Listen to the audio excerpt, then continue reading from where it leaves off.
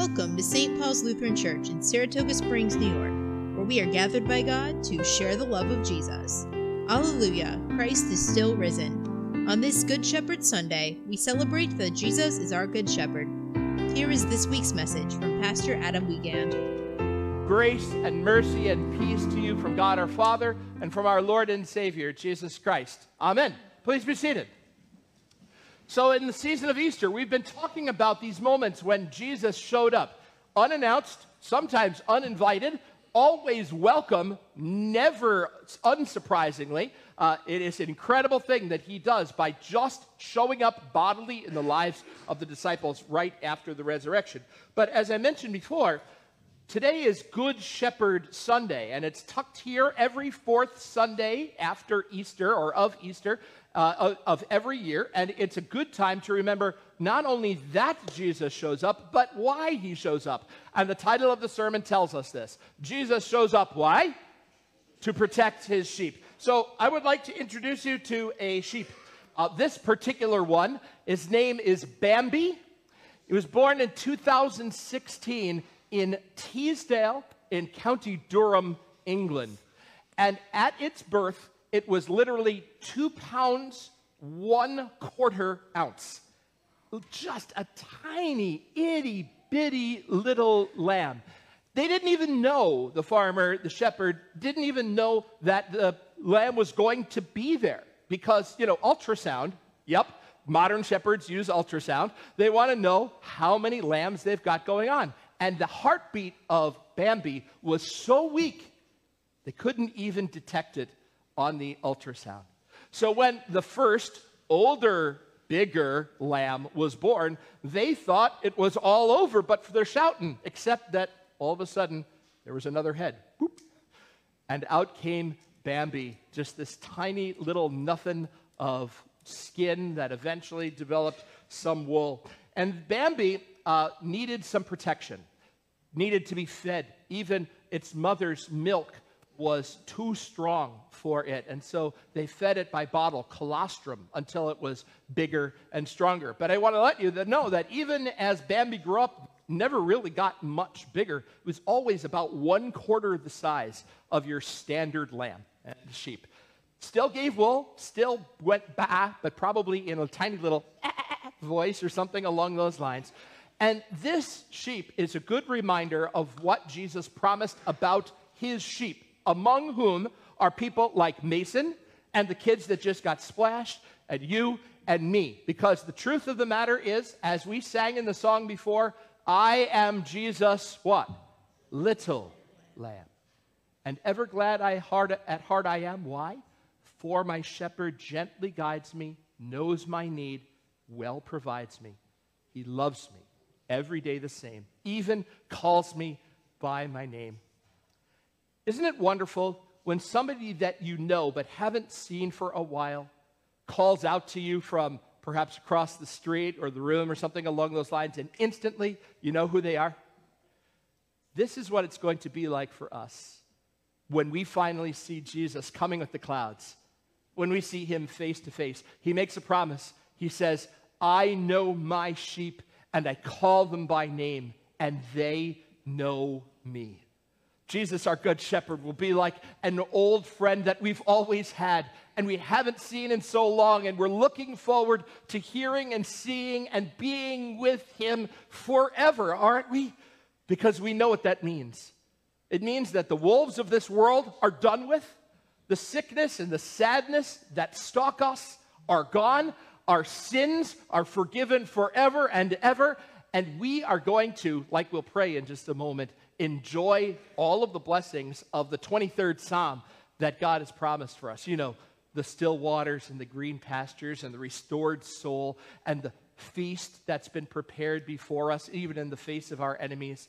How we'll walk in goodness and mercy all the days of our life, and we'll dwell in God's house forever. All of those things are true for us.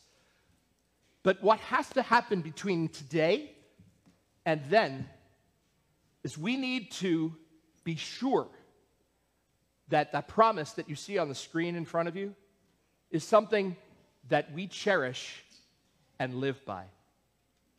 Jesus makes a promise about each and every one of us. Not only that we know his voice and hear it, but that no one will try and snatch us, or no one will be able to snatch us out of his hand.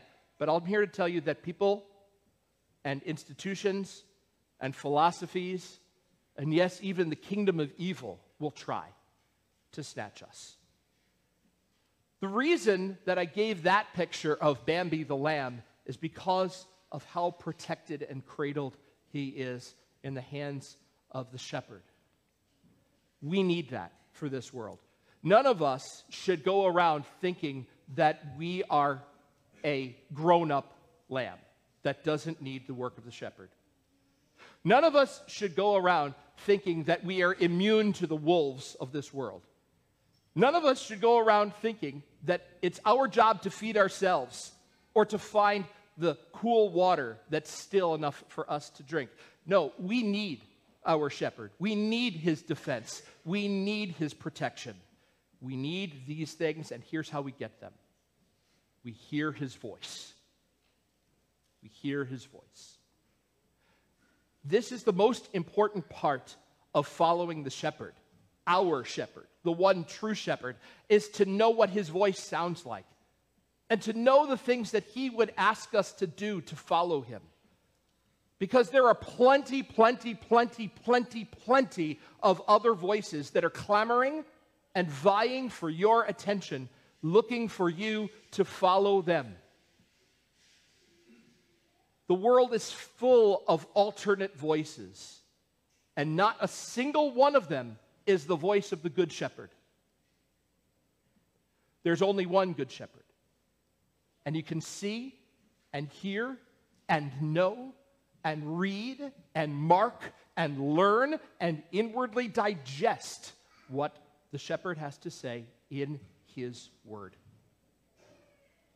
The more familiar we are with the word, what our shepherd has said, the more we'll know his voice. We'll know what he's like. We'll know who he is.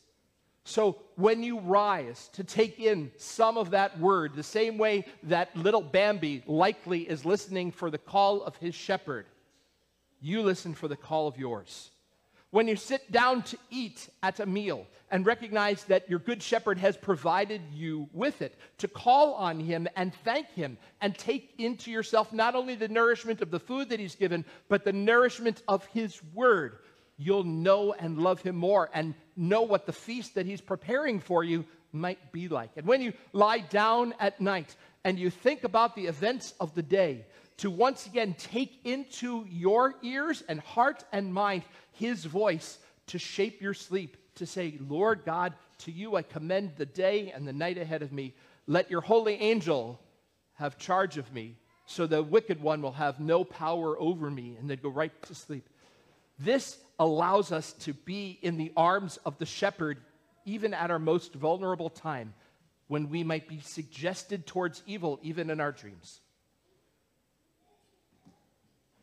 The Lord Jesus shows up to protect his sheep because he loves his sheep.